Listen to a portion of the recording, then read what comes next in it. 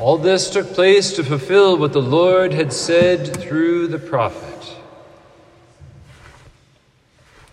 Today we get to complete our three-part series on gifts. A couple of weeks ago, when we were lighting this candle, we talked about the art of gift giving. And then last week on Gaudete Sunday with the Rose, we spoke of the art of gift receiving. But today, I have to admit that I forgot a crucial part.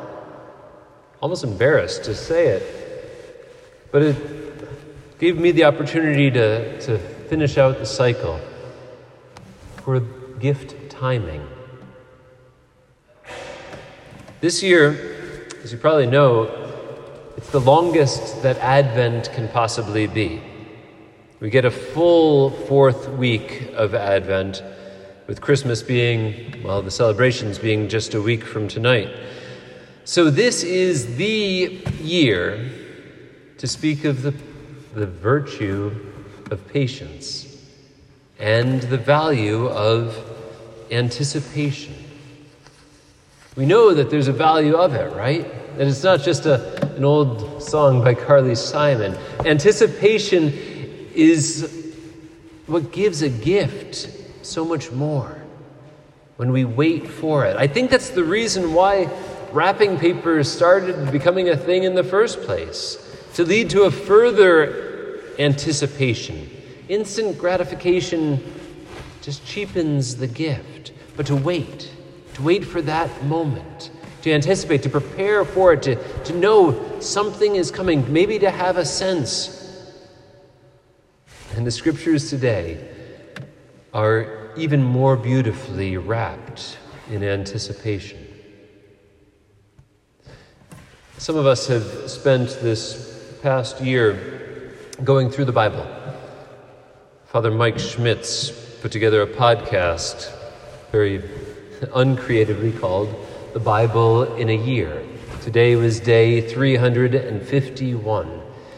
And if you have been one of the over 300 million downloads of this podcast, you've been able to hear at some point each day all the books of the Old Testament and now almost all of the New.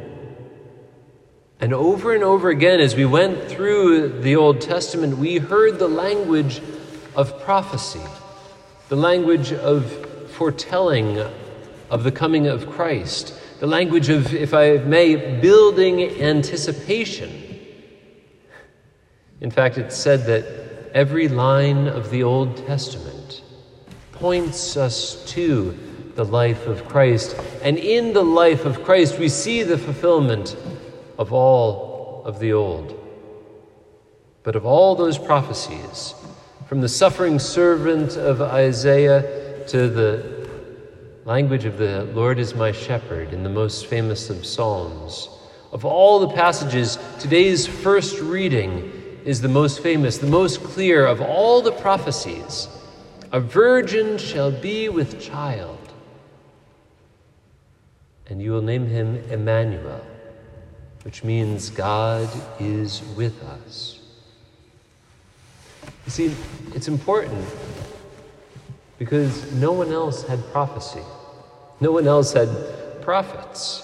No one else had his coming foretold of all the religious leaders, not Moses, not Buddha, not Muhammad.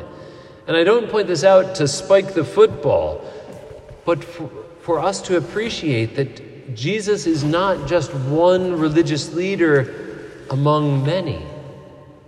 The Lord himself knows firsthand the art of gift giving and gift receiving, and he wraps it all in this anticipation. So tonight is the night to ask, what are you hoping for? What are you waiting for?